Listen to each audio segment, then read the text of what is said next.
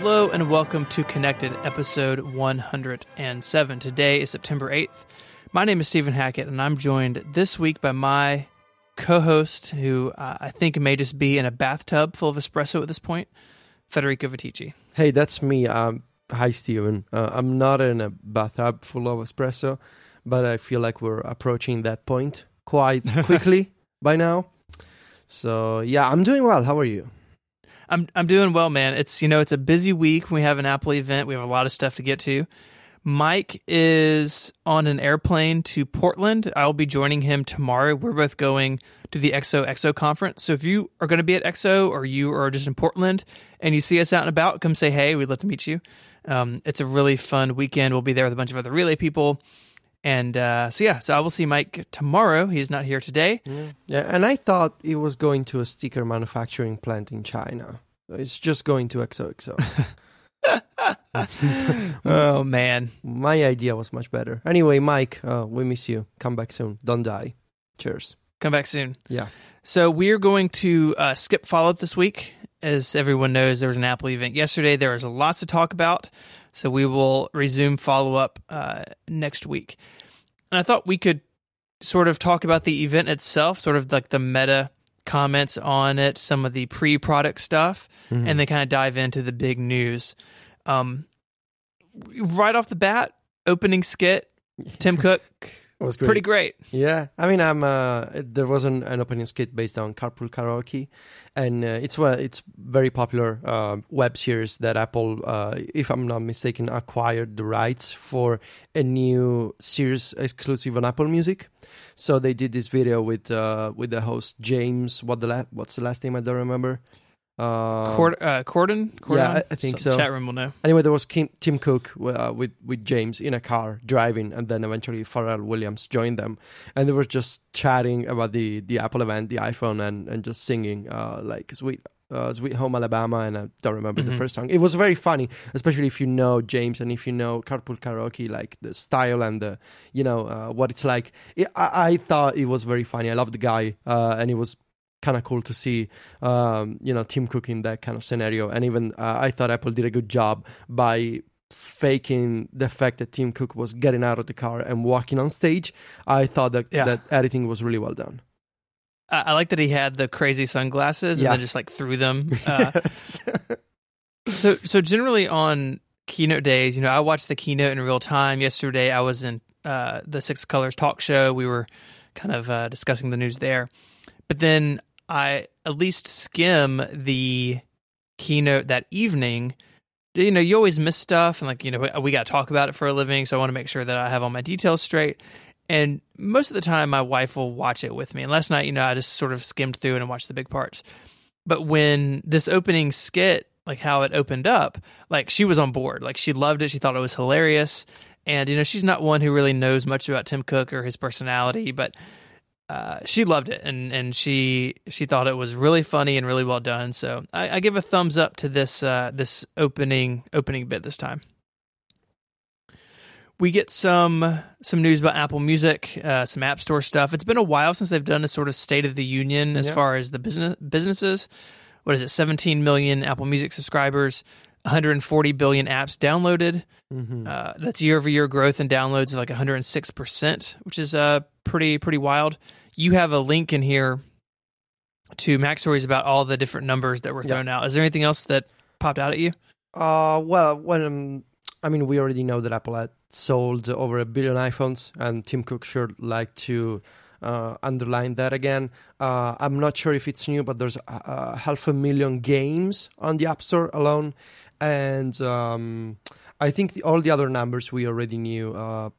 Apple also, when talking about the Apple Watch hardware, they made this joke about 1,000 nits on the new Apple Watch, and I just thought that was funny. But in terms of business, it seems like the most notable figure were the Apple Music subscribers and the App Store downloads. And I feel like, especially when it comes to Apple Music, the company likes to update people on this number to show the kind of growth that they're having compared to Spotify and other streaming services. So it's, even if it's not a big number by any measure compared to what Apple does, comparing like 1 billion iPhones and 17 million Apple Music subscribers. Yeah. It's like literally apples to oranges, but I think they're doing this to show that they're coming after, Spotify and Pandora and all these other guys. Right. I did like the joke about the 1,000 nits. I think Jeff Williams was like, that's a lot of nits. Yeah. There's actually a little bit of a tradition in Apple keynotes. If there's a really technical term, sometimes the speaker will make a joke about it. My favorite example, I think it was the Power Mac G5. Steve Jobs is talking about predictive branches in the processor, and he says, I don't know what it does. It predicts branches. I don't know. I'm told it's good. I like those little asides. Yeah, that's very funny. I didn't know that. Yeah. I don't know what it does. Predicts branches. Up next, we have Connect Ed, which is like connected, but with a capital E and a capital D. This is a program that we heard a little bit about, I think, last year or maybe even earlier this year, where Apple and other technology companies, so it's not just Apple, are partnering with the government here in the United States to provide technology to underserved schools or schools that don't have the budget for technology they may want or need. Apple is backing 114 schools this fall. That means it's like 4,500 teachers got a MacBook and an iPad. There's an Apple TV in every classroom, and they donated 50,000 iPads to students across these 114 schools. And I was super glad to see this have stage time. This is the sort of initiative that makes me proud to be an Apple fan, that they are doing this. There's nothing saying they have to do it. And again, Apple's not the only company that does it. But I think it's great that these companies that have such wealth and such magnitude are giving back. And yes, they can always do more. I think they should do more. But it's a nice thing to see. And they had a picture of the Apple II in a classroom with a bunch of kids. I guess in the 80s, and it really is a rich history. Apple, very early on with the Apple II, put them in classrooms around like Cupertino and San Jose. And, you could look at that with the cynical viewpoint of, well, they want kids to, be loyal to their brand. And that may or may not be true. But Apple has a rich history in education, and it's good to see it continue to flourish even today when Apple is so much bigger than it's ever been. Yeah, it's a very awesome initiative. I was watching yesterday. I was like nodding with my head because it's something that I really like. We talk about, and I bring this up very often. We talk about technology from a geeky perspective, but this is like the stuff that really makes an impact to help students, to help kids, study in a better way, in a new way. I like that Apple, does this often. They give it a mini section during the keynotes where, people come to see the new iPhone and the new Apple Watch, and instead they always mention either accessibility or education, which is always great.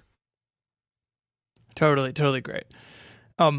It's about this time in the keynote that the @Apple Twitter account, which has been doing some more things. So they're doing like these purchase tweets that only show up in your timeline if they reply to you with it. It's not in their main timeline. Kind of weirdness. They had a tweet about the iPhone 7 that you could pre-order now. I assume this tweet was to go out on Friday because it said pre-order now. But it leaked that it was water resistant. It leaked the jet black image. And I mean, unprecedented. So let me sum this up. Last week, the news got out that Apple was now using, quote unquote, Twitter. That the account that had long been dormant on Twitter had become active with a new avatar and with the profile thing going on, with the verification badge. And Apple didn't tweet, but people started seeing tweets from Apple. And as it turned out, those tweets were promoted tweets that Apple had like a special integration with Twitter to let people sign up for news. And when the keynote was about to start, the Apple account was replying to those original retweets. So it was like a promoted initiative that they did with Twitter. And it seemed like alongside these sign up for the keynote notifications, which were super annoying, by the way, because before the keynote started, you could see this Apple account on Twitter just replying to everyone to say, hey, get ready for the keynote, it's about to start. Anyway, in addition to those ads, Apple also apparently prepared ads for the iPhone 7. Only problem was they went live two or three variations of those ads way before the announcement. And there was even a video, like a brief Twitter video showing the iPhone 7 specifications, details about the cameras. It was basically everything. The Twitter ads spoiled the iPhone 7 announcement, and it was probably my impression. But a few minutes after this happened, like Twitter exploded, and it was all over the blogs, 9to5Mac and The Verge. When Tim Cook walked out on stage again, he looked very upset to me. Yeah, I think someone told him. Yeah. And I tell you what, I would not want to be on the team responsible for that screw up. Yeah. Yeah, I mean, it's in the big picture of things, it's no big deal because, the iPhone 7 is being announced anyway and people are watching. But maybe you gotta wonder how many people saw the tweets and saw the news on the blogs and stopped watching. I don't know. It's just, not a very well-coordinated strategy. Yeah, and I mean, for the first time to use Twitter like this, I'm curious how it will color their future use, if it'll be something that we see more of, and maybe they change their policy, or maybe they think, hey, this is too fraught with trouble. But it has happened before. Historically, it's been on Apple's own website where, some random accessory will show up or some specs will change prematurely. It's happened before, but definitely not with the iPhone, not something so big. So kind of a weird side story about the phone itself. We'll get to it a little bit later. I think there's a lot of hand-wringing around a line that Phil Schiller said about it taking courage, to get rid of the headphone jack. I don't care for the wording, but it is what it is. Phil Schiller sometimes gets sort of weirder lines in keynotes, and I think this is just one that didn't land the way they thought it would. Yeah, I mean, it's I have to wonder if all of these punchlines are decided in advance. I mean, they gotta be, but how is it possible that no one can see their negative reactions? Maybe because from a certain point of view, even a negative reaction is still a reaction and people talk about it. But in the case of the courage line, as we'll see later, it's sort of become of a joke and meme already on Twitter and everywhere else. So I don't know. I don't know. I don't know what I think, honestly. I don't like the line. I don't like the choice of the word courage. I think it doesn't land quite well. I mean, I do get it. It does take courage, but it's just it sounds pompous and grandiose in a way that it's probably not appropriate for a headphone jack. That's all. Agreed. We knew a lot of stuff going into this keynote, but there were some surprises in the usual places. Things like software, like the iWork collaboration, complete surprise. The software doesn't leak really the way hardware does because, software doesn't get made in China and then put in a bunch of boxes, right? It's these things that aren't physical are much easier to keep quiet. New watch materials and bands were kept quiet. Some of the partnerships, release dates, so even going into this thing, if hey, the iPhone is going to look like this, it's going to have this, it's not going to have that, there's still always room for Apple to drop a little bit of that surprise and delight into these events still. Yeah, I mean, we knew almost everything when it comes to the iPhone 7 and even the watch.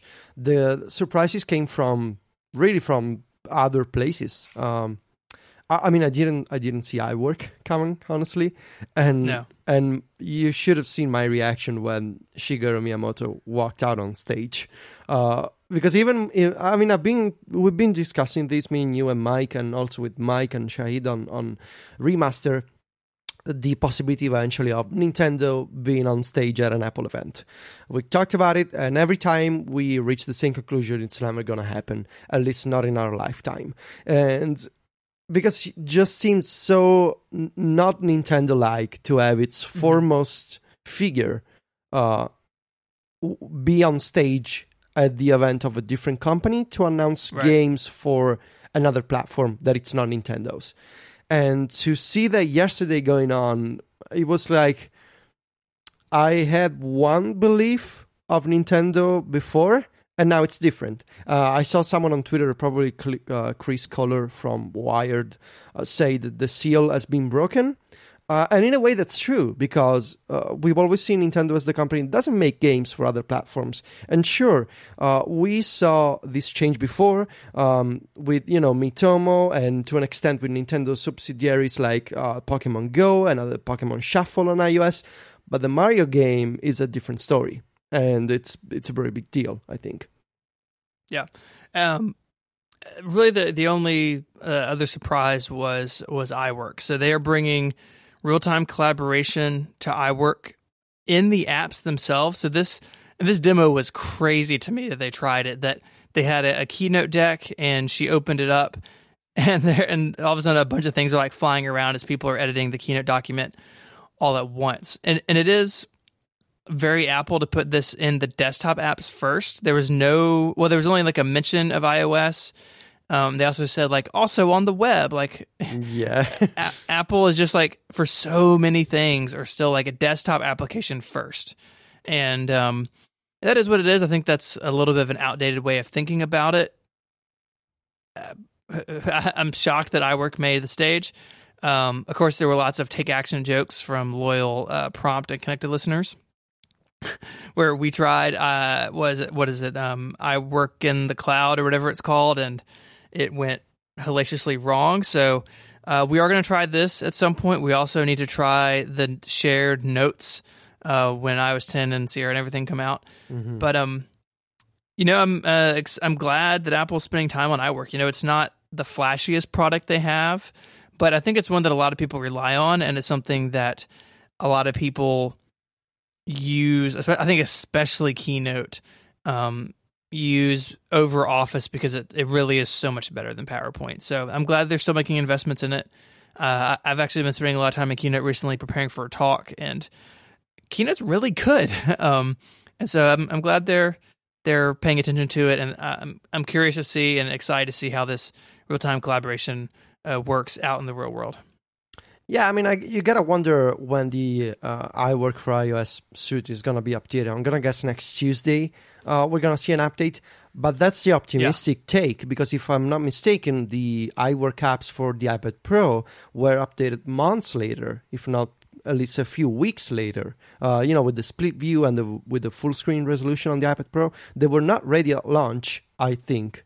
So it's gonna be interesting to see between this announcement and the rollout on the desktop and the web when the iOS versions get updated. Hopefully this time they will be ready, with iOS 10. I'm not sure what other iOS 10 features iWork can take advantage of. Maybe notifications if they do collaborations, I guess.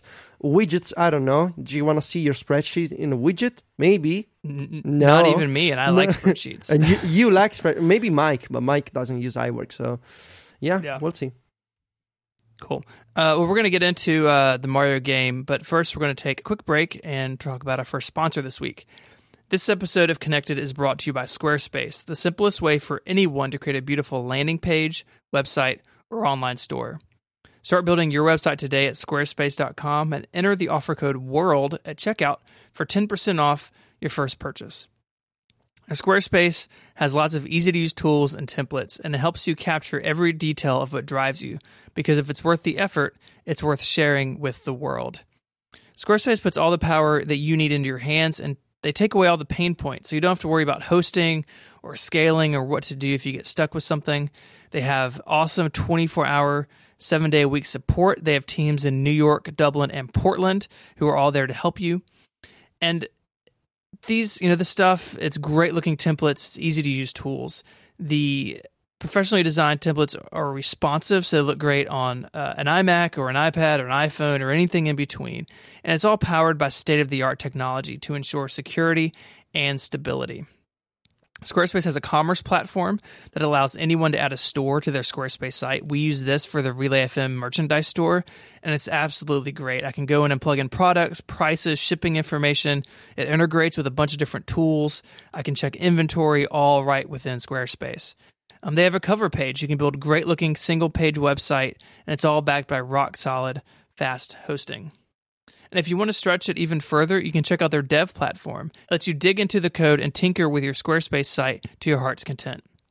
If you sign up for a year, you'll get a free domain name, allowing you to choose exactly what your site wants to be called. And Squarespace plans start at just $8 a month. You can start a trial today with no credit card required and start building a website by going to squarespace.com. When you do decide to sign up, make sure to use the offer code WORLD to get 10% off your first purchase and to show your support for Connected. We thank Squarespace for the support of this show and all of Relay FM. So, give me a rundown on this Mario game, Federico. So it's basically Nintendo's take on the Endless Runner category of games on iOS. It's a Mario game where Mario runs always from left to right, and all you need to care about is jumping. So the game can be played one-handed. That was one of the priorities of Nintendo and Shigeru Miyamoto, to make a Mario game that you didn't need to play with two hands. You can tap it with your finger to make Mario jump. The longer you tap, the higher Mario jumps. You can jump on enemies, collect coins, and the goal is to reach the end of the level and to jump on the pole flag. That's the gist. It's basically, if you played Rayman, on iOS, any 2D endless runner on iOS, substitute that with Mario, and you got Super Mario Run. That said, it looks fantastic. Of course, because it's a Nintendo game, so I love the style. There's different modes. So there's the classic mode, which is the Endless Runner. There's the Toad Rally mode, in which you compete with friends. It's sort of like a time limit with multiplayer. And there's also like a building mode, where you can collect accessories and world elements to customize the Mushroom Kingdom of the world where Super Mario takes place. The most important part of this game is that there's no so on stage, Nintendo said it's not a freemium game where you're constantly badgered to pay up. Right. So people interpret that as no in-app purchases in the game. But basically, if you look at the iTunes page, because there's a pre-order page, which I'll get to in a minute, it says the Super Mario Run will feature in-app purchases. So how do you reconcile that? Well, the game will most likely be free with a single in-app purchase to unlock levels and, all the content once. So you've unlocked the in-app purchase once, and you're paid, you're good to go forever. There's no gems, no, sacks of coins like in other games. There's only one in-app purchase, so it's basically like a free trial. You download the game for free, and then you unlock it once, and you're good to go. I dig it. Yeah. So about the App Store listing, the game is not out yet, but Apple is letting Nintendo have sort of like a pre-order page, let's say. It's not really pre-order because it doesn't unlock the moment that it comes out. But basically, instead of having a download button, you can press on notify. And when you press on notify, you'll get a notification when the game launches in December.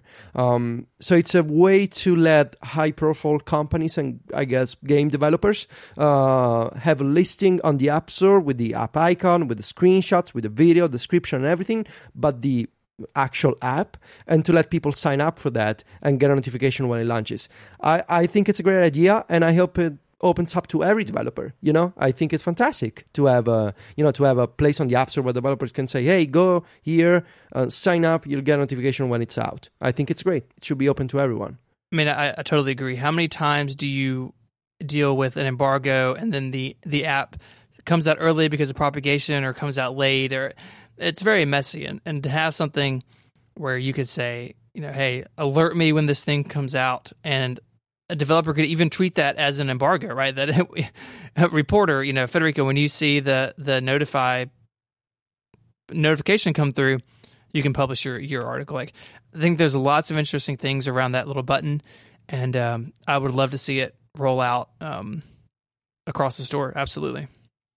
Yeah, I mean, the timing is also interesting from Nintendo's part. The company had previously said, we're going to do more mobile games with iconic characters in addition to Mitomo, which is the weird social network with the Me avatars that they did. Yeah. And they said, we're going to do Fire Emblem and Animal Crossing, which are two very popular franchises in for Nintendo games.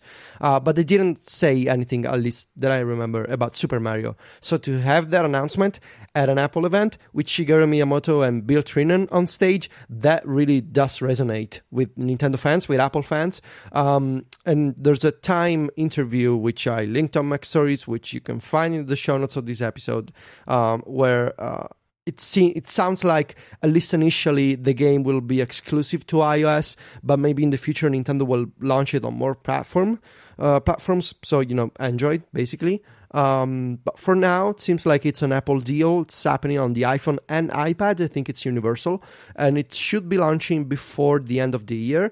Nintendo's gonna do more games on the App Store, Fire Emblem and Animal Crossing next year. I think by March 2017. So maybe before the next Nintendo console launches. Also, another point: Nintendo doesn't have a new console for the holiday season. So I don't know if you follow Nintendo news, Steven, but basically the company Nintendo doesn't really have a lot of new titles for the Nintendo Wii U, right, which has always been struggling, but especially in the past year, basically no major game has come out.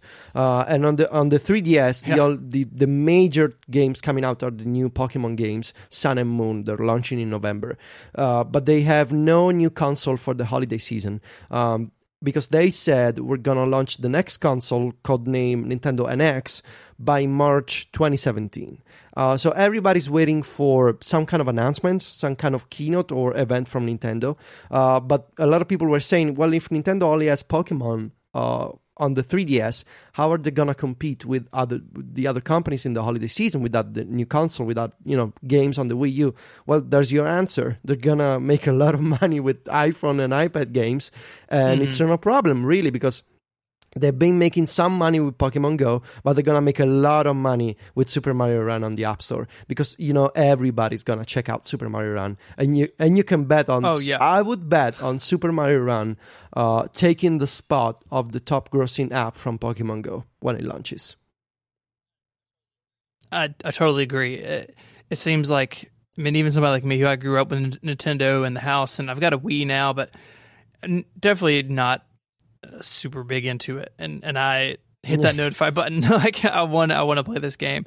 Let me ask you this: in this world where the Wii U has not really been a big success and their next gen console is not here for the holidays, I agree that the iPhone is going to give them a huge revenue bump and enough to carry them. Do you see this expanding to something like the Apple TV, where you have a controller and you're playing on a TV, or is that too close to their console business? Do you think that they will steer clear of the Apple TV as not to conflate their time? So what on they the television? said to Time, I think, in the interview is, we realized with Pokemon Go, a lot of people are discovering the game and then signing up or buying the existing Pokemon games on our consoles, because apparently they saw a huge influx of people purchasing the original Pokemon Blue and Red after playing Pokemon Go on the iPhone and Android. So I don't think it's too crazy at this point to see Nintendo develop two branches of their own games. One for mobile devices and even Apple TV, with a, let's say, lightweight experience. So don't expect to see the new Zelda or the new Metroid or a real Super Mario game on iOS or tvOS. But I don't think it's too crazy to see Nintendo doing games to introduce you to Nintendo franchises on other platforms, so you can then convert to a paying Nintendo customer on their dedicated consoles. Even if that means, tvOS, as long as it's not the real Super Mario experience that you get on the Nintendo NX or, whatever it's called, I think as an appetizer of Nintendo games, it makes sense, So you try it here on iOS or tvOS, you have fun, you give us money, which we like, but then if you want to play the full game with, all the innovations that Nintendo does, you gotta buy the console. So it's sort of like they're treating iOS as a trial platform. You get the trial on iOS, and then you pay up and get the full game on Nintendo platforms. It's not too crazy. They should have done this a long time ago. Yeah, and that's really the the question as someone who, again, just knows Nintendo from afar of like, this seems like such an obvious answer to so many problems, right? You have cash flow, you have people who, you know, like I'm not going to buy the next gen Nintendo console. Like I've got no reason to spend money with that company, but I will download and play this Mario game. And, you know, other casual games are something that I am interested in because I do love much of their IP from, you know, when I was a kid, just like everyone else in their 30s, right? Like, I think Mario is pretty universally loved by a lot of people my age and older. And the thing that really just boggles the mind is that like this seems so clear. Why haven't they done it? And I'm glad they're doing it. I think that having this special relationship with Apple is probably something that was key to it on their side. That they don't just want to be another app in the App Store, that they want to be special. And I think that they've earned that right. And for me, you know, seeing Nintendo on stage and having this demo and was totally great. And I'm usually one, like last night when I rewatched the keynote, skimming through the game demos because I just don't care. Like, I'm sorry, I'm sure you're nice, I'm sure your game is great. I just don't care.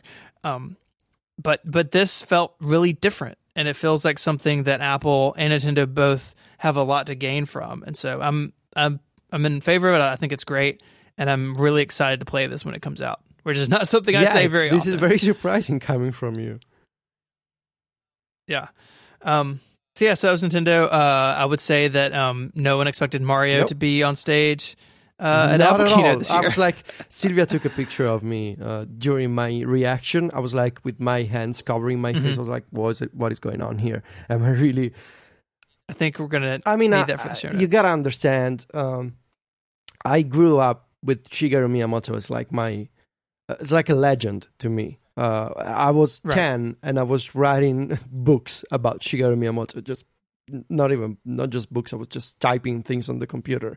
I was obsessed with the genius of this man. And so to see, and you know, growing up, of course, video games remain such a huge important part of my life. And so to see this man and this company on stage for an event of the company that I read about for a living, it was like one of those crossovers, you know, like Superman and Batman, only good, you know? Yeah. Right. Subtle. I like what you said. So we're going to get into the Apple Watch, but first I want to tell you about Ring. Ring is a connected smart video doorbell. With Ring, you can see and talk to anyone at your door from anywhere in the world using your smartphone. Protect your home and your loved ones today. Go to ring.com/connected for a limited time to get $150 off their Ring of Security kit.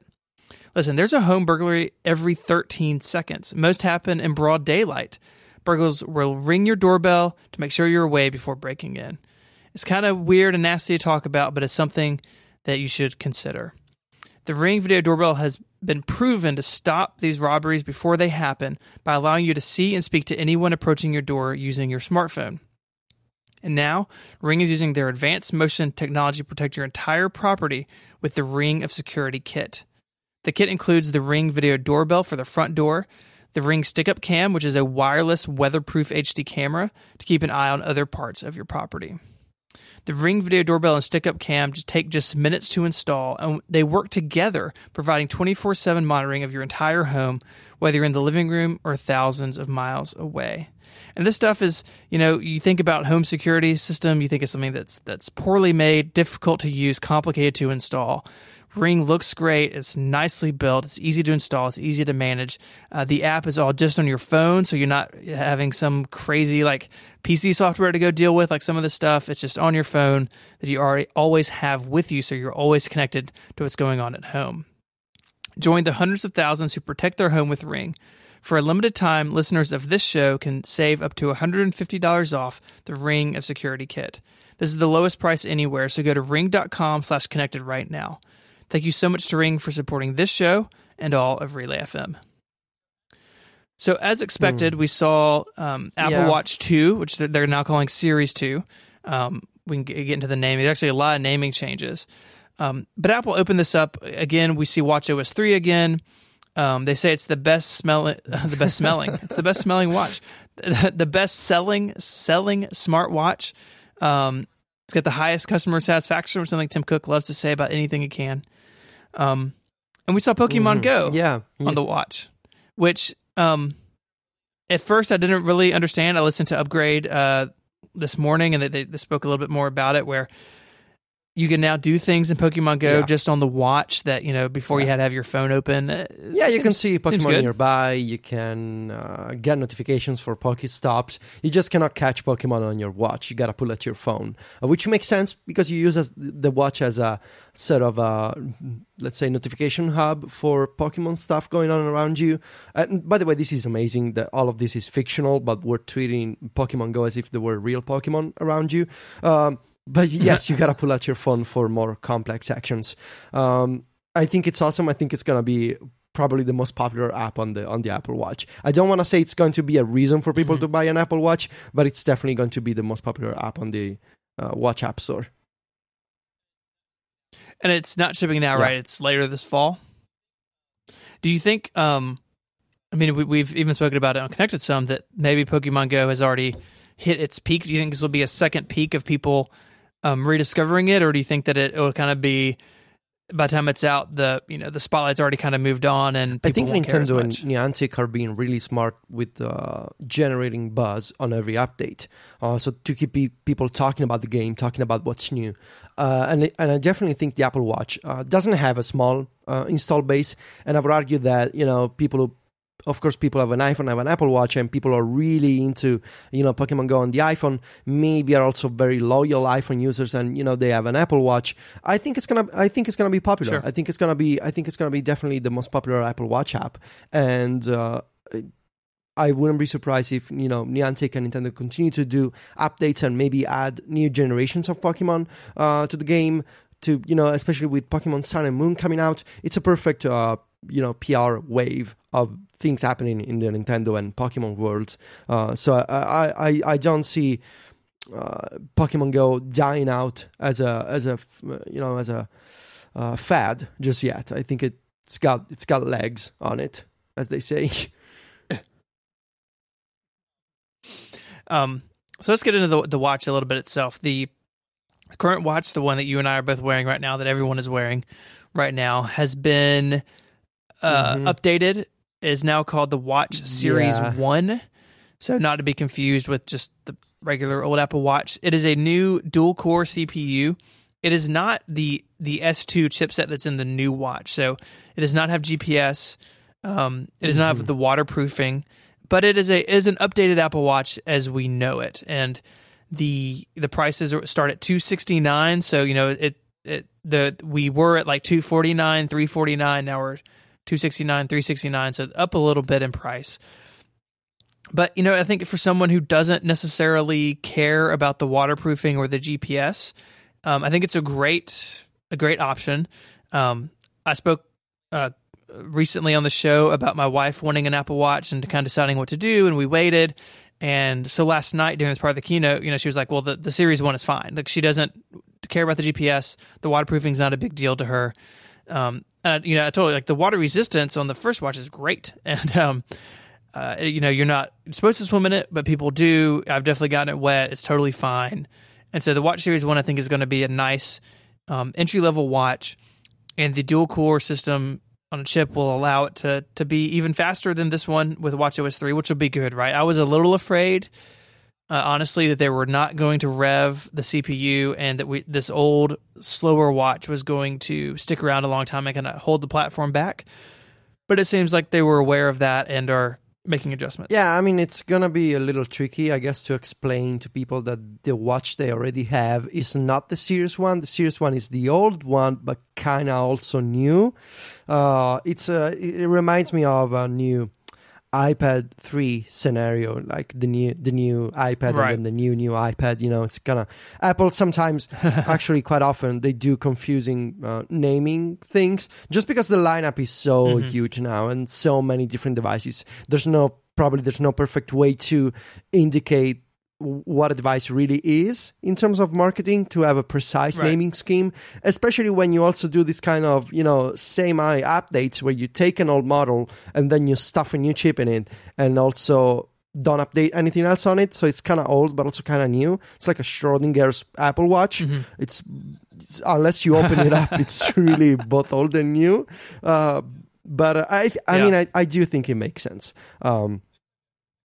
It's like a generation 1.5. Like it's a step in between.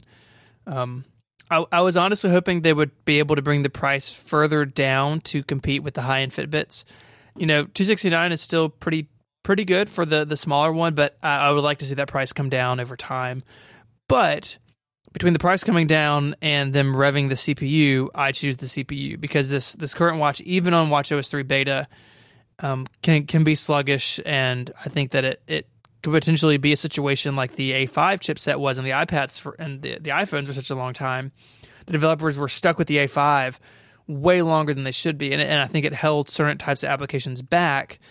And now I think maybe they've learned from that mistake a little bit and are saying, hey, the watch, we need to keep iterating, and if that comes at a cost, then they're willing to deal with that for now, at least. Yeah, I mean, having the Apple Watch at a lower price point allows more people to check it out. But also I appreciate the decision that with more people, Apple also wants them to have a better experience with apps, especially with watchOS 3.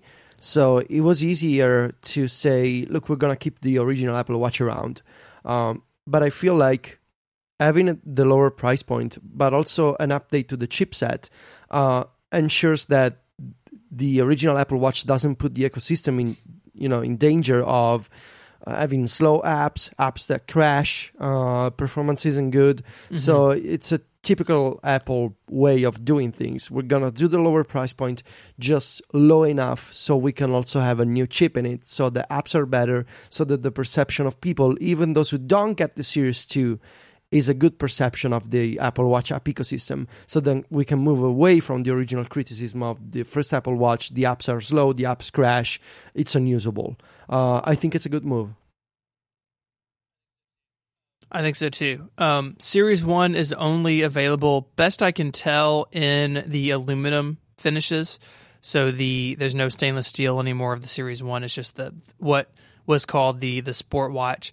But it's a bunch of different options. You got the gold, the rose gold, the regular aluminum, and then the dark aluminum. So still plenty of options if you want to purchase a Series 1. And I would really say if someone's looking to check out the watch for the first time, this is a fine place to start. I don't think there's any need, unless you really want the GPS and the waterproofing, to jump to the Series 2 at this point. I think they've made a really compelling entry-level model for once.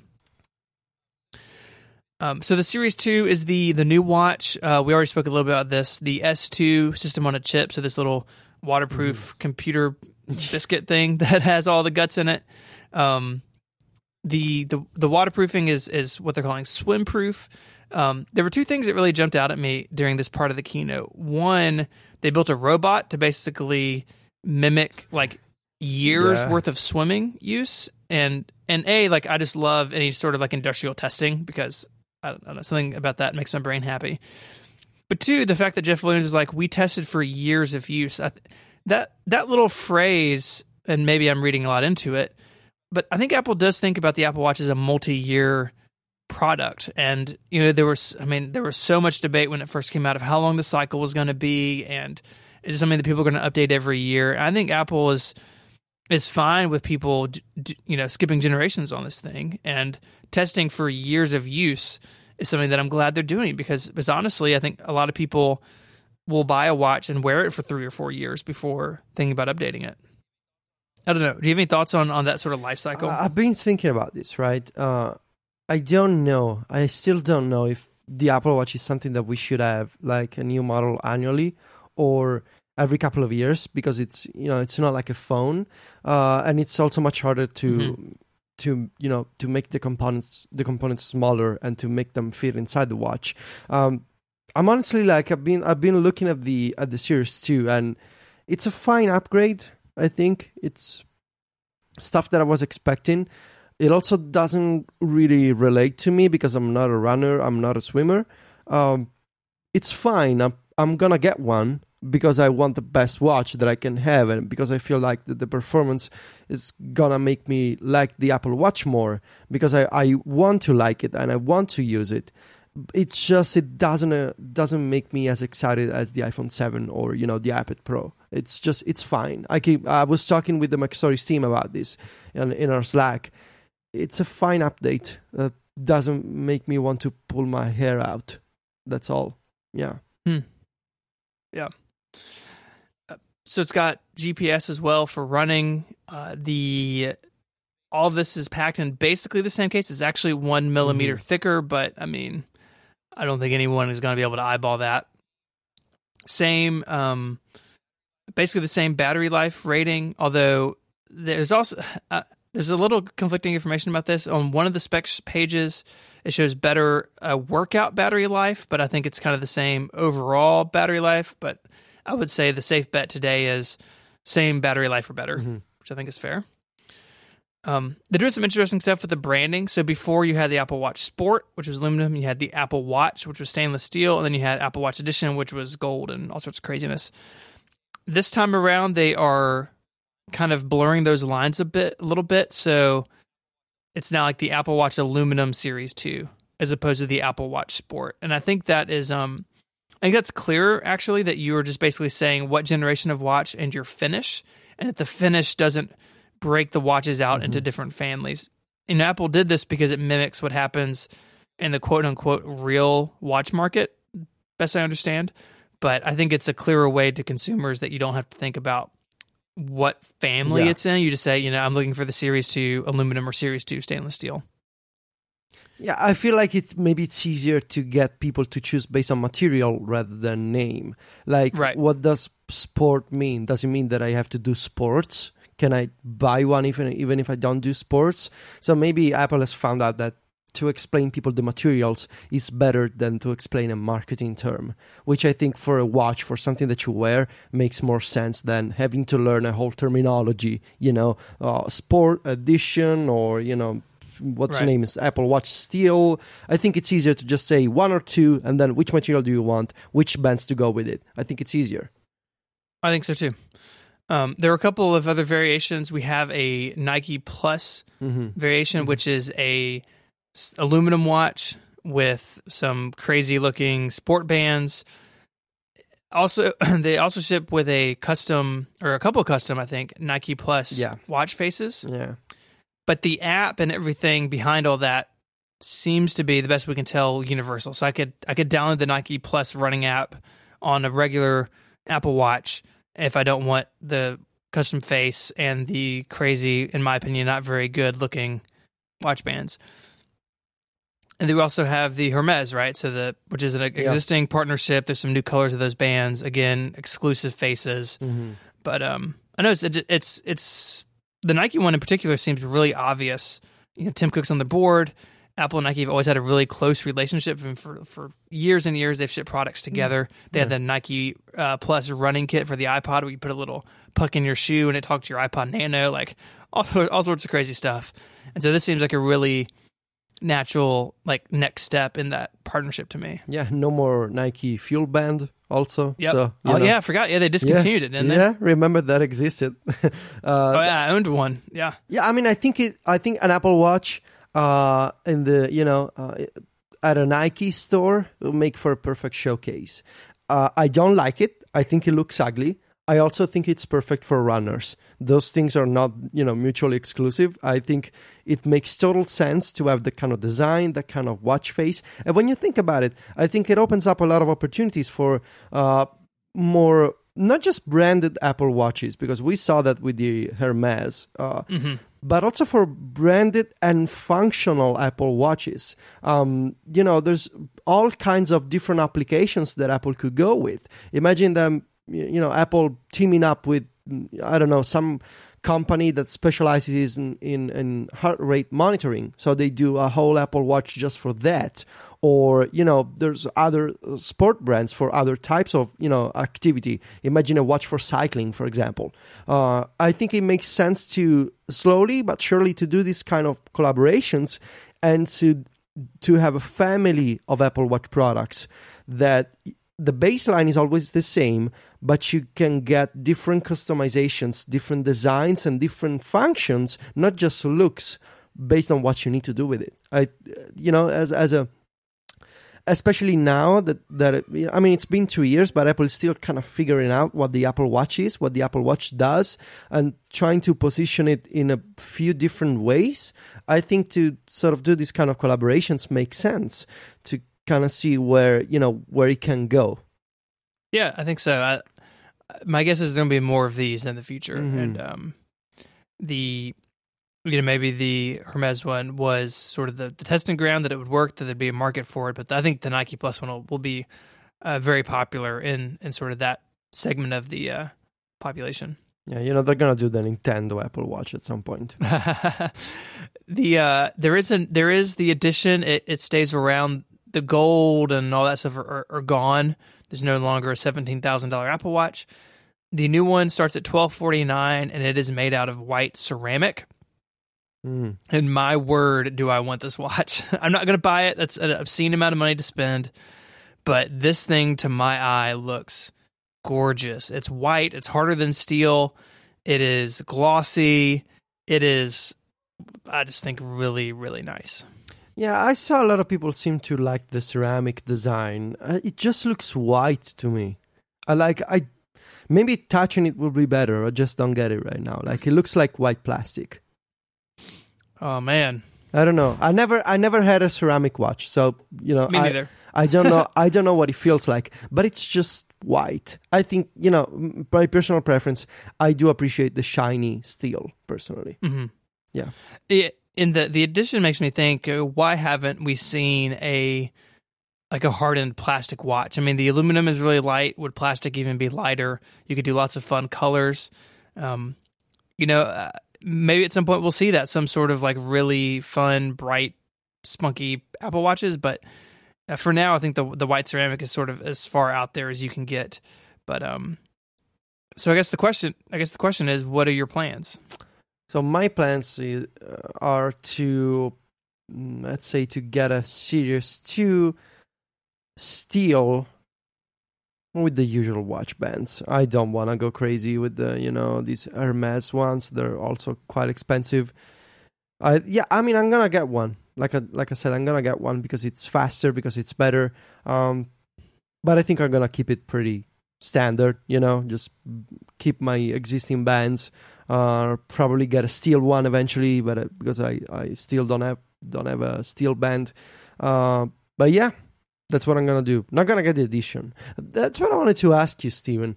Do you think the edition line is a way to keep Johnny happy and play with new materials, like his personal playground? I could see a world where that's true. The ceramic is a one-off at this point. They're not using it anywhere else. It seems like a very Johnny Ive design, right? Like shiny and white are kind of his home base. So I mean maybe. And I don't really buy into the idea that like Apple does, or like Johnny Ive is doing crazy stuff just to keep him from getting bored and to keep him engaged. Like if Johnny Ive didn't want to be there, he wouldn't be there. He can go anywhere. He's got enough money. He could buy an island. But I do think that this sort of special project does come from him, that he does get to work on these things and probably enjoys them. So, yeah, I think to a degree that's probably true. Or maybe, ceramic is, I think they said it's harder than steel.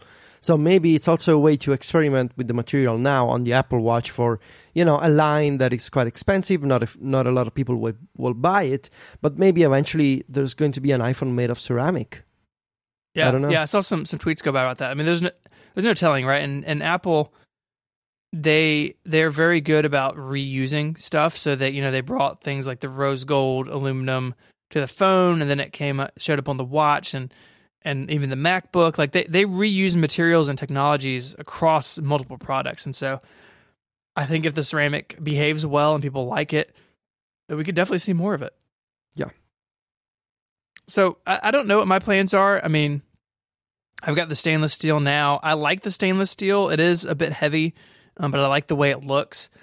Honestly, because I'm not wearing my watch every day and I'm not super in love with it for now. I think I'm going to stay put. Like I said, I'm going to buy a Series 1 sport aluminum, not sport named, watch for my wife. But for now, I think I'm going to stay put. I think if I were to go purchase something, I would probably do the aluminum Series 2. As much as I like the stainless steel, it is more money for something I'm not using every day, and it is heavy. But, at this point, watchOS 3 is pretty good on the, the first gen watch. I have no doubt the new ones will be noticeably faster, but I guess can't really justify it at this point for something that I'm not using every day. Yeah. So we're going to get to the main event of the iPhone 7, but first we're going to thank our last sponsor, which is Mack Weldon. Mack Weldon is a company that makes great clothing items. It's better than whatever you're wearing right now. They believe in smart design, premium fabrics, and simple shopping. So I was able to go and I ordered a couple shirts, a couple pairs of underwear, and their website is great. It's easy to use. They have a really great thing in their checkout where if you add multiple items, you get this like savings bar at the top of the screen. So if you have 2 shirts and you go to 4, you get more money off each one, which is really great. You can see it all right there. And their products are simply great. I'm an undershirt guy. Not everyone is. I am. And they're comfortable. They look great. They feel great. I'm a huge fan. The other cheap undershirts I have, I don't even like anymore. I leave them at the bottom and of the drawer and only wear them when I have to, when all my Mack Weldon stuff is dirty. They make comfortable underwear, socks, shirts, undershirts, hoodies, and sweatpants. They also have a line of silver underwear and shirts that are naturally antimicrobial, so they eliminate odor. Cool science in your pants, but you need to remember. Mack Weldon truly wants you to be comfortable. If you don't like your first pair, you can keep it, and they will still refund you, no questions asked, which is super great. And not only do they make underwear and socks and shirts that look good, they perform great as well. They're good for working out, going to work, going out on dates, or just everyday use. Listeners of this show can get 20% off at MackWeldon.com with the code CONNECTED. Thank you so much to Mack Weldon for support this show and all of Relay FM. iPhone 7. So what do you think? Give me your summary. What's your impression here? My impression that even though it is a design that is familiar, right? It is the 6 and 6S, that there's so much stuff packed in here technology-wise that I kind of don't even care that it's the same that it's the same design. I don't even particularly love the design of the 6 and 6S. I'm with Marco that it's slippery like a little round bar of soap, but I'm excited about all the tech they've packed in it, from the audio to the cameras and everything in between. It's much more than just an S phone, and I think overall I'm excited to pre-order. Yeah. So let's see what's new. We got new colors. So the space gray is gone. There's 2 shades of black here. There's the jet black, which is the glossy one, and there's the super shiny black. And there's the, what's it called? Just black. It's just called black, but it's a matte finish. Yeah. And the jet black option is not available on the 32 gigabyte version, which, by the way, it's the new base model. So, the 16 gigabyte is officially dead, like really dead. Thank goodness. Unless you buy an SE. Still there. Yes. And the jet black is only on the 128 gigs and 256 gigs, which, the mid-range option. So it's double the storage, which is the one that I'm going to get. Whereas you can get the normal black on 32 gigs as well. The colors, they look fantastic, I think. And the jet black especially, Apple seems to devote a lot of attention to it because it's the one that really looks different. Because even the black, the matte black one, it looks kind of like a darker 6S, whereas the jet black, it's metal, but it's shiny and it's glossy. And Apple did a whole video to show the procedure, like the whole system, where they treat this the material to be glossy and shiny, which is a Johnny Ive narrated video, which is the very first video that they showed for the iPhone 7. Yeah. Which is weird, right? Because it shows off the dual camera and shows off there's no headphone jack, and then they explain everything you just saw. Sort of weird. A weird direction there, but the jet black is intriguing to me. So from the hands-on videos I've seen, there are a bunch of them on YouTube. It looks like, so if your iPhone 6 or 6S is off, that's kind of how the whole thing looks. So it's very reflective, very shiny, and part of me is tempted by it because it's so different. Like you said, the The regular black is sort of like a darker space gray. And while this thing is like something we haven't seen really since like the 3G or 3GS days of that shiny black. So I am tempted by it, but all the hands-on reports say that it's like a fingerprint magnet. There's actually a disclaimer on Apple's website that it's going to show abrasions and like scratches and stuff, which, I mean, I understand it's glossy. And even then, I'm still a little tempted by it because I think that it may wear nicely, but if it was the only black option, it's what I would do. That matte black looks really good to me. I don't know if the jet black is gonna wear nicely. I mean, do you remember the 3GS by the end of the year? It was all scratched. At least mine was all scratched up, and it was like really ugly to look at. And I feel like the same is gonna happen with the jet black, even if it's not plastic. I don't know. Here's my problem. It looks fantastic. I want to get the jet black, but also I don't want scratches, and I don't want it to look like the 3GS used to look when I moved to the iPhone 4. And also, if I'm going to put my iPhone in a case, does it really warrant having a jet black? I mean, maybe yes, because sometimes you can get it out of the case and just use it, naked, you can appreciate the shiny, design. I think I'm gonna get the jet black just because it's new and just because I've been using a white iPhone for 2 years straight. I want to go back to black iPhone. Just go all the way in the other direction. So let's just go all the way to the other side at this point. Yeah, and there's something to be said for that, right? I used to alternate between white and black, so it felt new, which is sort of ridiculous, but I think I think they both look nice. The white, silver, the gold, and the rose gold are still around. They all have the white glass on the front. But I think Apple's really pushing that jet black. And is it something that we could see elsewhere? Is this new regular black? Are we going to see this on iPads and on the MacBook in the future? I think absolutely. I think that the days of like space gray actually being like 4 different colors are probably coming to an end, and I think we'll see some unification around these new colors.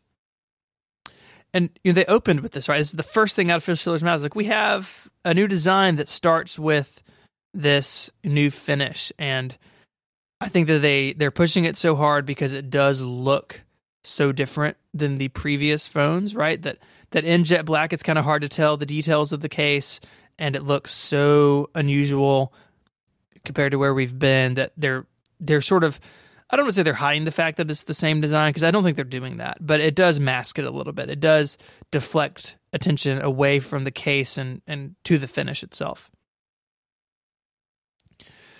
So what else? We have the home button with haptic feedback. That's a new thing that people are freaking out about the home button. So as we knew from the rumors, Apple got rid of mechanical parts, so it's no more a mechanical button. It's like the touchpad of the trackpad of the MacBook. It's based on Force Touch, so it gives you the illusion of clicking, while in fact there's Apple's Taptic engine inside that gives you haptic feedback. So the problem here, at least right now, is that a lot of people who tried it are, as you would expect from a new iPhone, in 2 separate camps. The Verge says that the clicking sensation, the haptic feedback, is awful, that it doesn't feel like a click at all, that it's worse than clicking the MacBook's trackpad with Force Touch. They don't like it, and it feels like, in the article they said, it feels like a kick in the lower part of the iPhone, like the entire iPhone. I saw other people on Twitter, Matthew Panzarino, Rene Ricci, who were at the keynote and on the hands-on demo area, where they said it's different, doesn't exactly feel like a click, but once you get used to it, we think it's going to be awesome. So here's where we stand right now. Based on what I'm reading here, doesn't feel like a click, but you get used to it because it's a different thing. It feels like Apple is moving to making the home button part of the screen. Maybe not this year, maybe not next year, but you gotta know eventually it's gonna be part of the, there's not going to be a bezel separating the screen. It's gonna be all screen with a home button inside. That's the plan.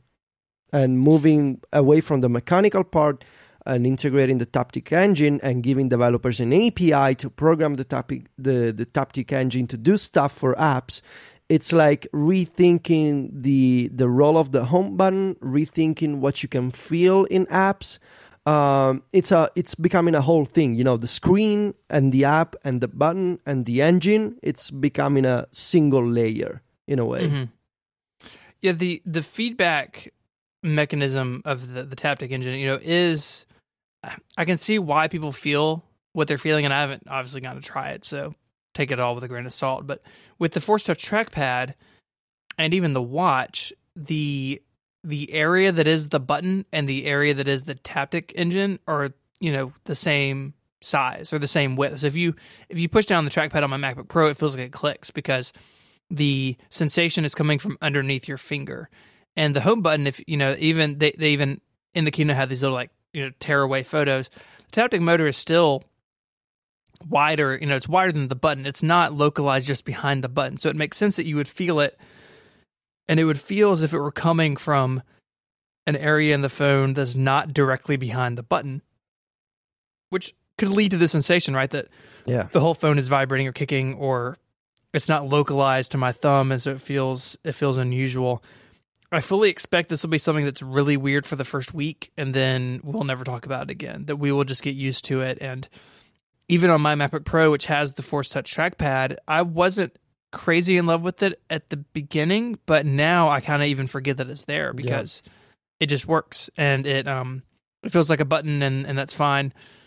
So I see where people are coming from. I see why that feeling could exist, the way that it's put together. But I think that long term, this is not going to haunt the new home button.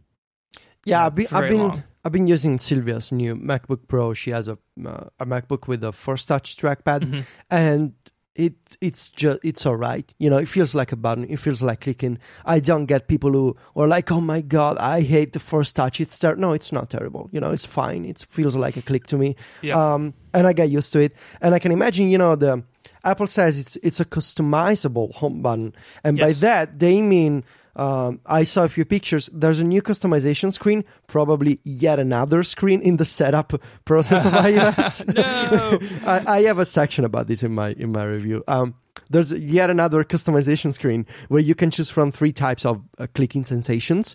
The default one is the one that they said feels like a kick in the lower end of the bezel, basically. But the potential for user customization, if you think about it, accessibility, options, people who have, all kinds of impairments or disabilities, to be able to customize the physical sensation with feedback is pretty great. You're not constrained by mechanical parts. You can use software to change the feeling of pressing the button, which is pretty great. And also, developers doesn't relate to the home button, but the same engine can be used by apps.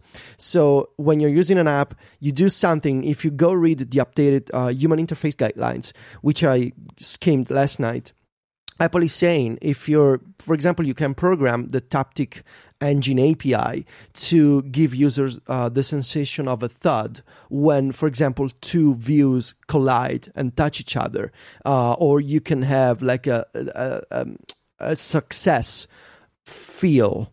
So you can not just hear or see the interface, you can also feel it on your phone, which is pretty great because Apple sort of did this with Force Touch on macOS, but there's a whole, it's much bigger potential on iOS because it's something that you're constantly touching on the screen. And it's just the beginning. Like, the API is really limited right now. And again, the home button is clearly separated from the screen. But I feel like I would want to have a Venn diagram of people who complain about the headphone jack and people who complain about Force Touch. You're gonna see right in the middle, there's the people who don't like either. And I feel like it's because tech nerds love cables and they love mechanical parts. So whenever software is involved and whenever wireless is involved, they go crazy. Right. Yeah.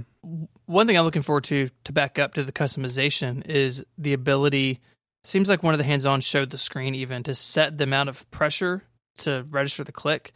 And so on my MacBook Pro, I have it as light as possible. You can do this now with 3D/Force Touch, whatever it's called on the iPhone, 3D Touch. So the amount of pressure it takes to push down on the screen to trigger that action, you can set to light, medium, or heavy, I guess. And I have all those set to the lightest, so I don't have to put much pressure down, through my thumb, and which is already like mostly crippled some days.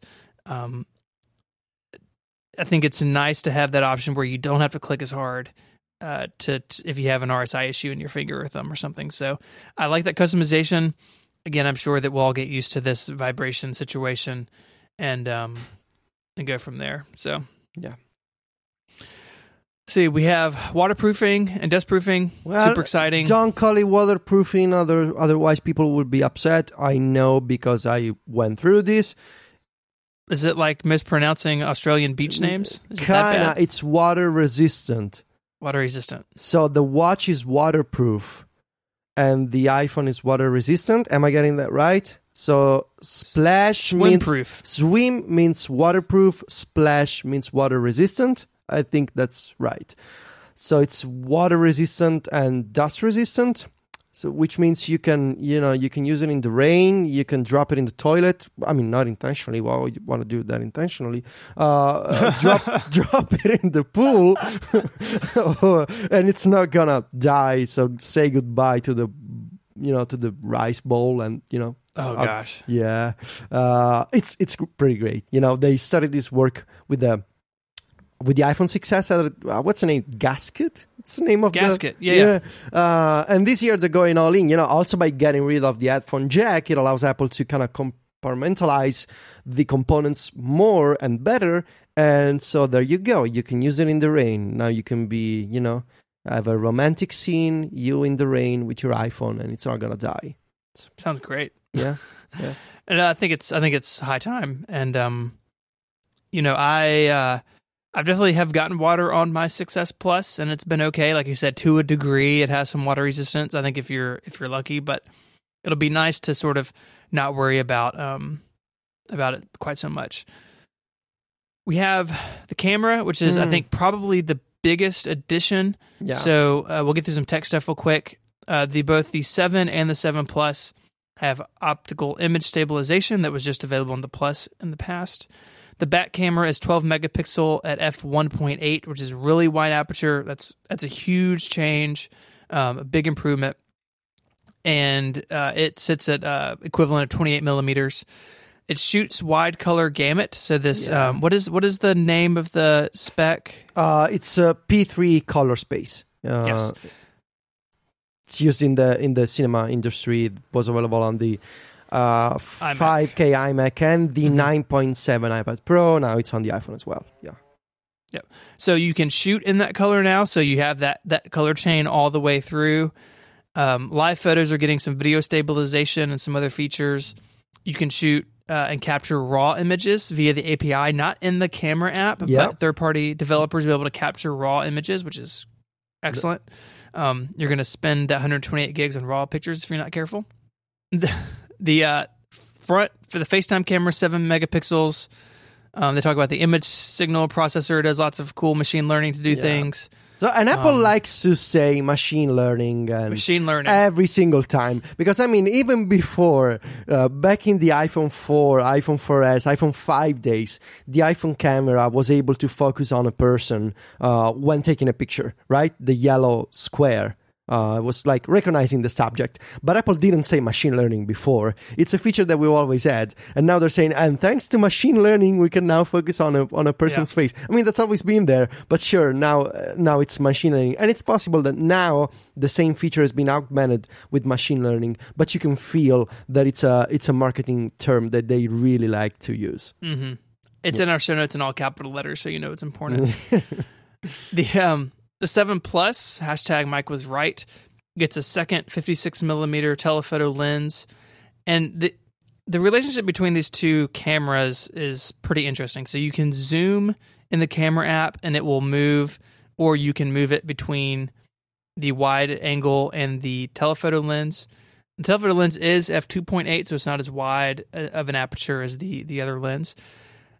You can do optical zoom, which is, of course, like the whole point. Before with software zoom, that leaves a lot of artifacting and kind of blocky color and stuff, and this should be much better at that. So 2x optical zoom, and anything from 2 to 10x is still software zoom, but because it's already on the telephoto lens, they're saying it will be clearer. So let me understand. Optical zoom means it's physically zooming into the picture.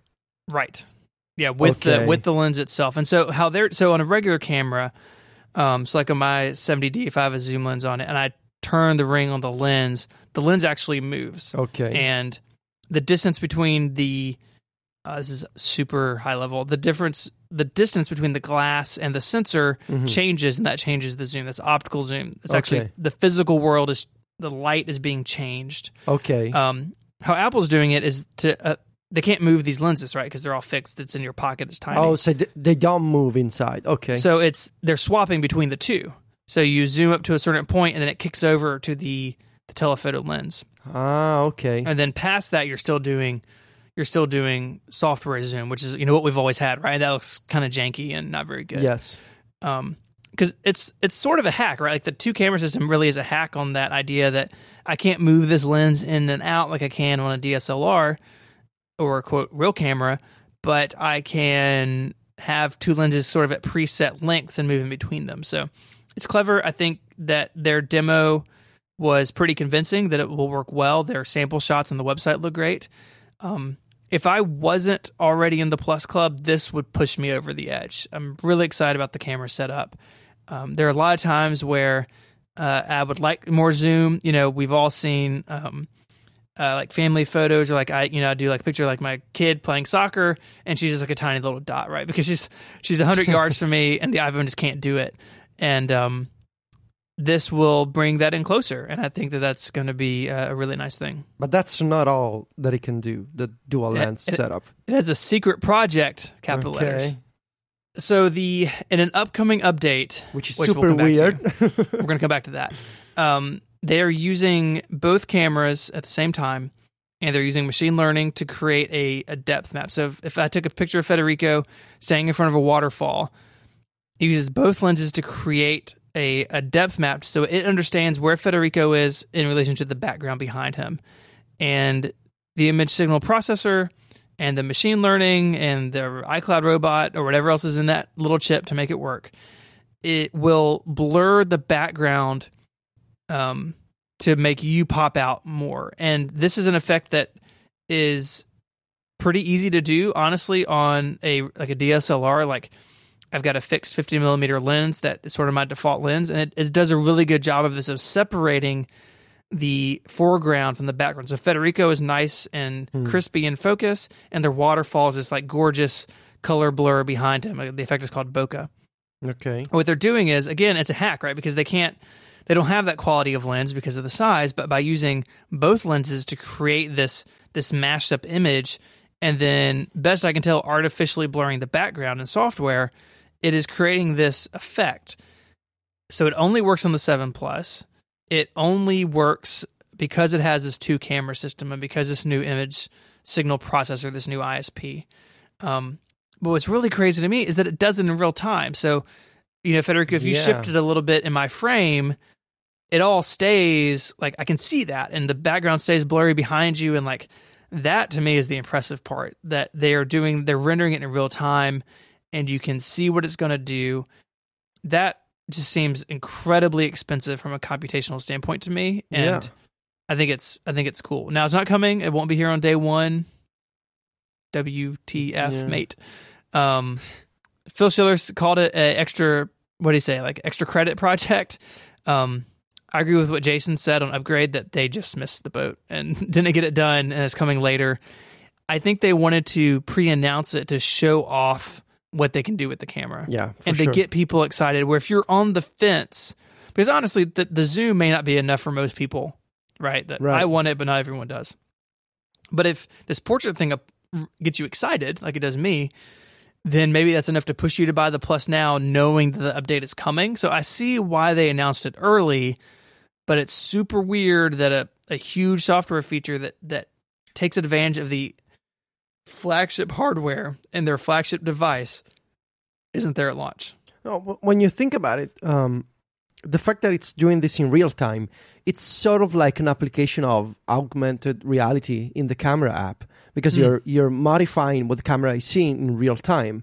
And it's easy to see how with the dual camera system, Apple could, in the future, do all kinds of different applications for AR in the camera. And, right now, the portrait mode, of course, it's a simple picture taking mode feature of the camera app.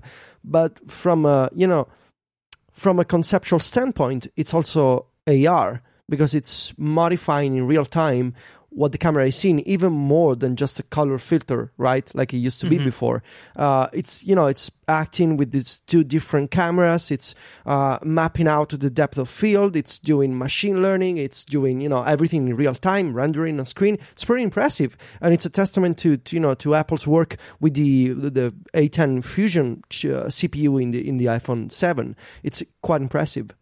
I think it's great. And I think that my guess is there are going to be a lot of people who were not on the Plus that are going to move up to the bigger size for the camera. I mean, every time that camera gets bumped, I mean, it's so many people buy the phone for that reason. And Schiller said something really interesting. And Schiller is a photographer. Like, he is into cameras. He even made like a little joke that really felt off the cuff to me, that he said, "I just love cameras. I really love them." Like, that sounded like Phil Schiller just making a comment during the keynote.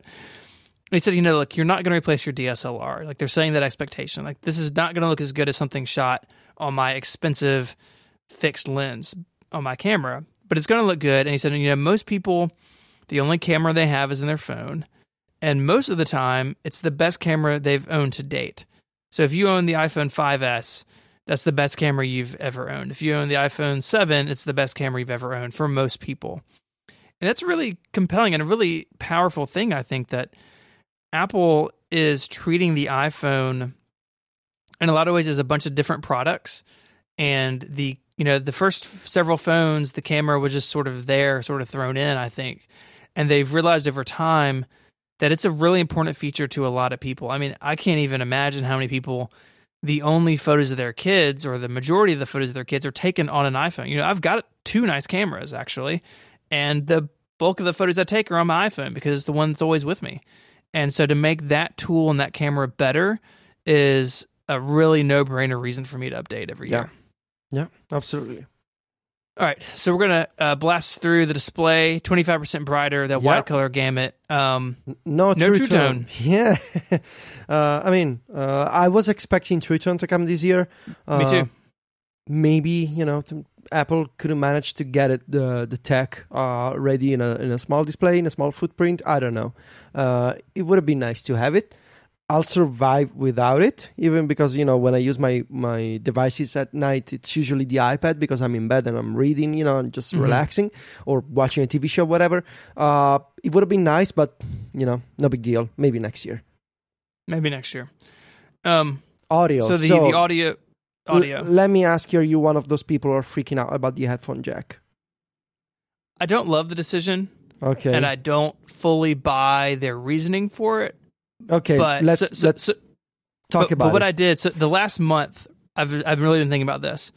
And I've made little notes to myself, just mentally, of when I actually use the headphone jack. It's not very often. Now, I'm fortunate that my car has a Bluetooth system, so it just connects and plays over Bluetooth. I do own a pair of Bluetooth earbuds that I work out in some. So, I'm not thrilled that it doesn't impact me as much. Some people, it's really going to impact more. But I don't love it, but I'm not buying a phone because of it. Mm-hmm. What about you? It's really no big deal for me. I mean, I'm all in favor of moving on. And I think the headphone jack, I basically only use it for plugging in my earpods. And I'm all, I tried wireless headphones, and the moment that I tried them, I was like, this is my future. I don't want to have wires anymore, because wires break, they get in the way, they're clumsy, and I hate wires, and I want to get rid of them as much as possible. So I mean, I do get the argument that it's an open standard, that, you know, Apple is pushing on to proprietary formats and all of that. But as an Apple user, as an iPhone user, and as awful as that may sound to people who fight for open standards like USB and stuff, I don't care, because practically I want to have wireless headphones all day for, you know, all time in the future. I don't want to have wires anymore. I'm getting a new car and it's going to have Bluetooth. So, you know, no big deal. I don't need the aux cable there anymore. And honestly, it's fine. Thank you, Apple, for doing this, because you can use the space for something else. You can give us more battery. You can make it water resistant. It's going to be, maybe, you know, for some people it's going to be an inconvenience, but there's a free adapter in the box, which I honestly didn't see coming. So, agreed. You know, we're all moving on. When Apple replaced the 30-pin dock connector, it was like the end of the world.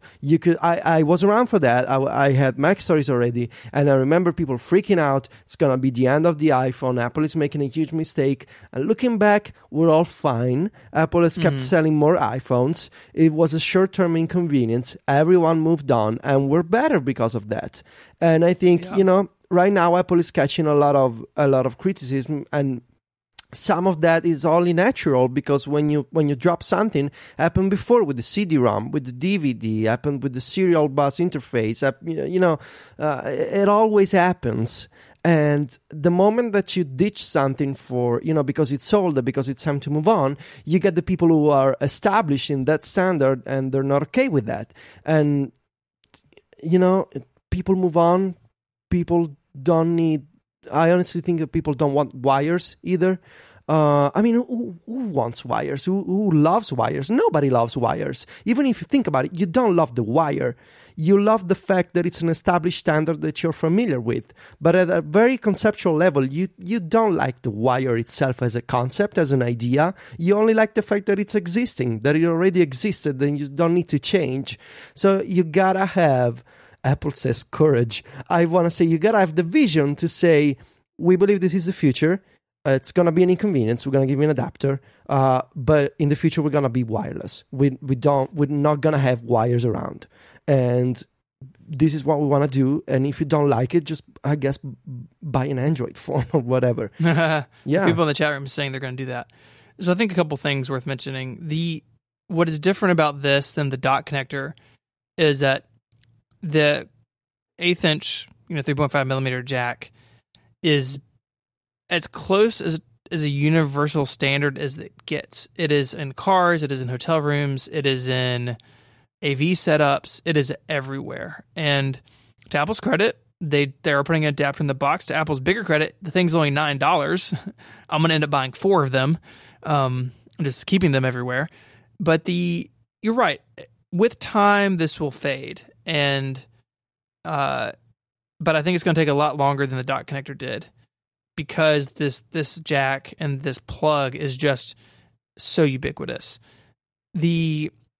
Apple's statement of, hey, this thing's 100 years old, we need more space. They didn't really say it helped with waterproofing, but I think they sort of hinted at it, or maybe we're just reading that. There was this article on BuzzFeed, will be in the show notes, you just check out, talking with Jaws and other Apple team members about it. This thing, they saw it as a reasonable trade-off. And the question is, will users see it as a reasonable trade-off? And my guess is that people who listen to this show are going to be at the extreme ends of it, where some people are going to be like you, who really don't care. They're using Bluetooth anyways.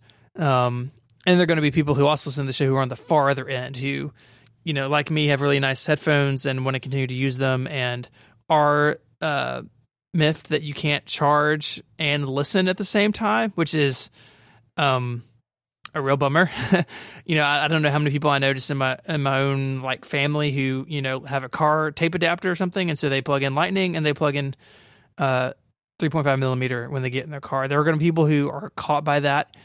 I'm sure someone will make an adapter that splits it out, but there's going to be this time of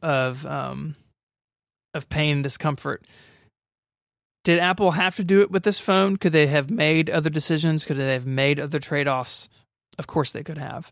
but they thought that it was time. And, there's the story going around that this next iPhone is going to be just amazing and edge-to-edge glass and be the Iron Man phone, like Tony Stark magic phone.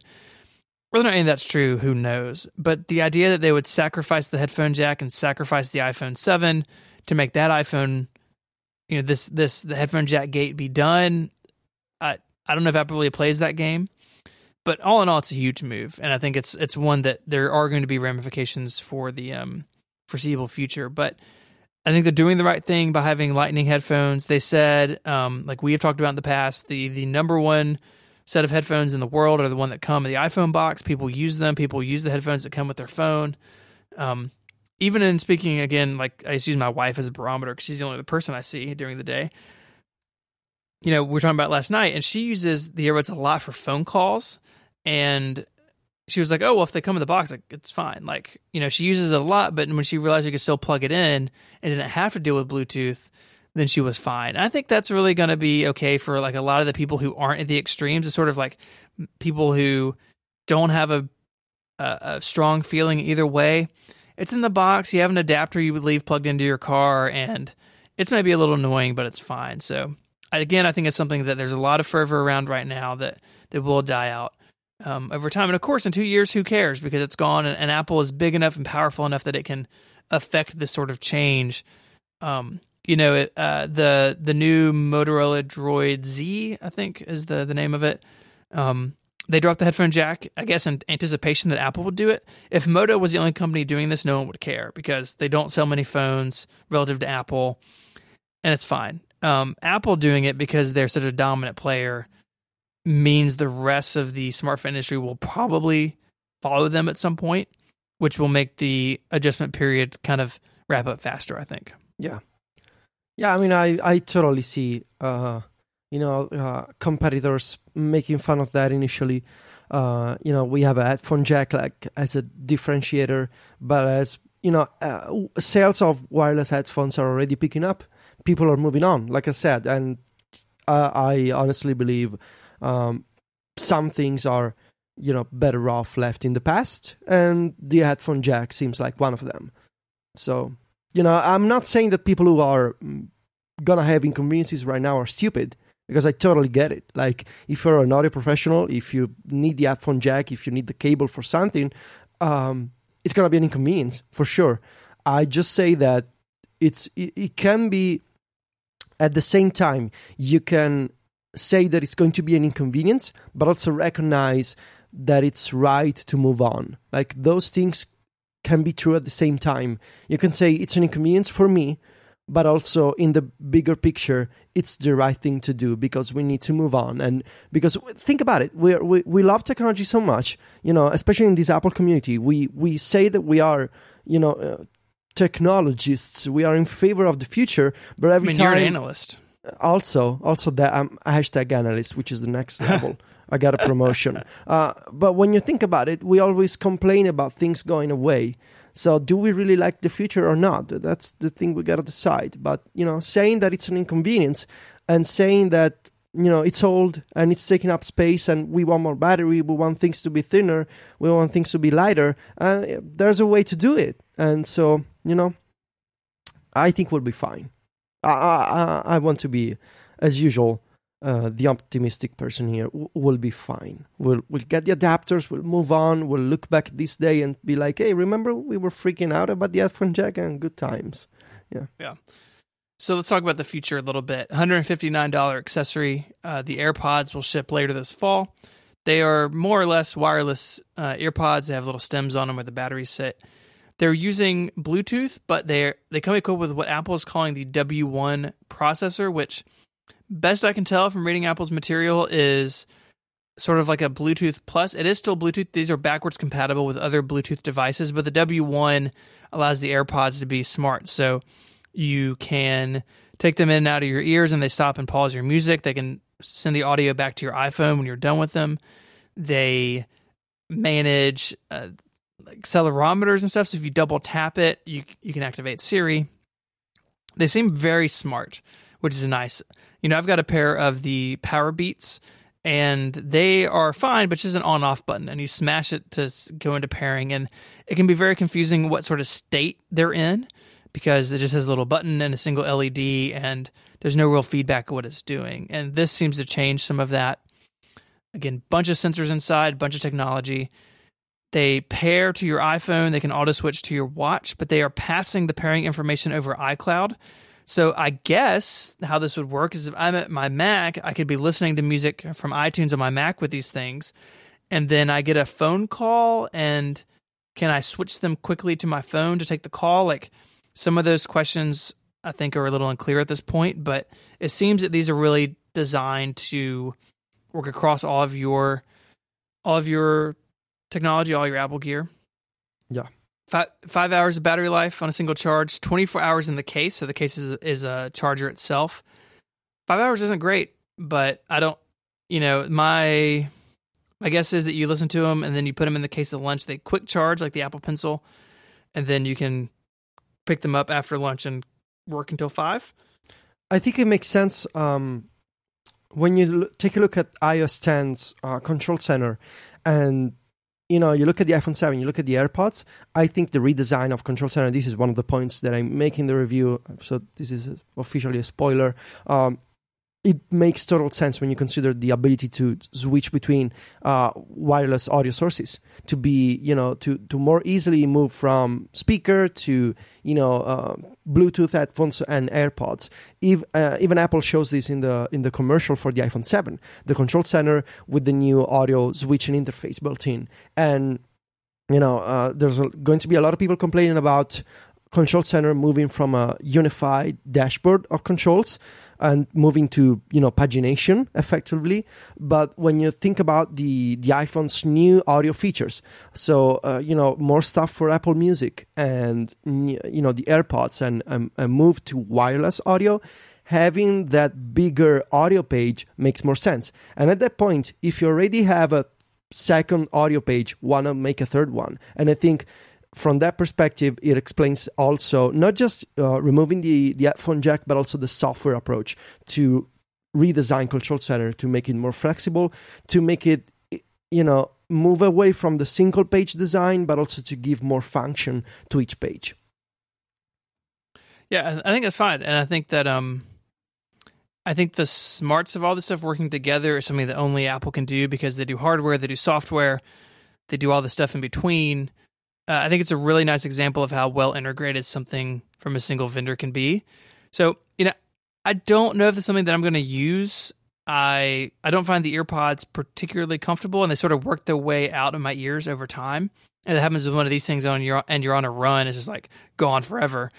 But I'm willing to give them a shot when they come out. I mean, part of it is that it's my job to talk about these things, so I will order a pair when they come available. But I'm really curious to see how people react to this. $160 it's not cheap by any stretch of the imagination, but it is in line with some other wireless earbuds that are on the market. And because Apple is using this W1 and some Beats stuff, if you don't particularly care about this form factor, some of their other Beats products will pick up some of the same intelligence, which I think is great. And Apple is finally leveraging Beats and Apple together on the hardware side to have some options. So I think that's good.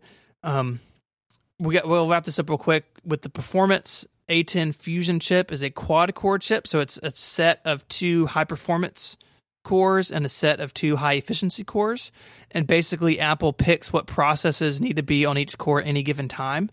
So if the phone is, asleep and just checking email and getting notifications in the background, it can use the lower power cores because it doesn't need to be fast at the time. And you pick it up and you're playing a game, obviously you're gonna have all that on the high performance cores. And I think all this is leading to better battery life. These phones are getting better battery life than their predecessors. It's 2 hours if you're on the smaller phone and an hour if you're on the big one. That's great. I mean, who doesn't want better battery life? So many people are always so afraid Apple's going to take it away or stay the same. And this is a really clever way of doing it, right? Instead of, and I think the batteries are bigger, but instead of just coming at it from a physical, put more battery in it, having really smart technology to help balance when you need it to be fast and when you don't, like that's something that is really clever. And I think the A10 Fusion chip, as goofy as the name is, I think is a real step in the right direction on mobile devices. Yep, totally agree. Yeah, it's pretty awesome. Cool. Yep. So pre-orders start if you're in the U.S. and the launch countries at basically at midnight tonight. Are you a launch country? Oh yeah, man. Sweet. Yeah. Congratulations. Yeah, thank you. On behalf of my country, thank you, Stephen.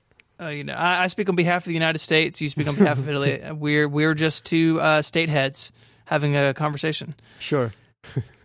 So we already talked about it. You are leaning towards Jet Black, maybe 128 gig. Yeah, man. I'm gonna go 128 Jet Black plus, of course. Yes. Yeah. I think I'm gonna go the matte black 128. The plus. I am thinking about doing the Apple upgrade program. Part of it depends if I can do that online. Apple's documents are very confusing as to whether you have to go into the store or you can do it online. No, I think our Alex did it online. At Mac Stories, we were chatting in the Slack yesterday. I saw a screenshot. He was doing it online. So I'm going to try to do that. I'm going to wake up at 2 o'clock tomorrow morning before I get on a flight at 8 a.m. It's going to be a really great day for me tomorrow. Very nice, impressive. So I'm excited to purchase a phone this tonight, and they ship on the 16th, so it's just a week out. You know, was it last year? There was a couple weeks, like 2 it was weeks. A longer delay. Yeah. You, of course, will be getting your iOS 10 review ready, so will. I guess by the time our next episode, you will be publishing or being in that process. So next week is going to be pretty big at Mac Stories. Yeah, buddy. We have not just my review, so we have a huge surprise for Monday. Something I've also, in addition to the review, so it's something else we've been working on for quite a while, that we got another surprise organized primarily from Graham and John. And there's my review, there's the bonus content for club members for the review. It's a whole week of special stuff we've been working on since June, basically. And it's I'm in the process of finalizing the review, doing the screenshots, the images. Once again, there's also a surprise in the review for the review, which I still haven't shown either to Steven or Mike, nobody else, just me and Silvia and Alessandro, the developer of Mac Stories. So it's pretty big, and yeah, man, I'm exhausted, but also nearing the finish line. It's final push. We're gonna do this. It's gonna be great. I'm really excited to see it. So that will be next week. Yeah. We will follow that with iPhone stuff after the 16th. Sierra comes out on the 20th for the four of us who care about the Mac still. So a very busy month here in the Apple ecosystem. Connected World Headquarters, just really busy. Yeah. If you want to find show notes for this week, you can do that in your podcast app of choice, or you can go to our website, relay.fm/connected/107. The links will be there. There's a sidebar on that page where you can email feedback to us. We read all of that email. We will resume follow-up next week. You can also send follow-up on Twitter. The show is at _ConnectedFM. It's a globe in the rainbow colors. Really hard to miss. You can find us on Twitter as well, of course. Mike is at IMYKE. Federico is at Viticci, VITICCI. And of course, the glorious MacStories.net, which, if you haven't discovered, has a dark mode. Just hit that button. Oh, yeah, it does. And the website looks beautiful at night. You can find me on Twitter at ISMH, and I write 512pixels.net. Thank you so much for listening to Connected this week. Thanks for staying with us. I know it's a long one, but a super busy week. And until next time, Federico, say goodbye. Arrivederci. Adios.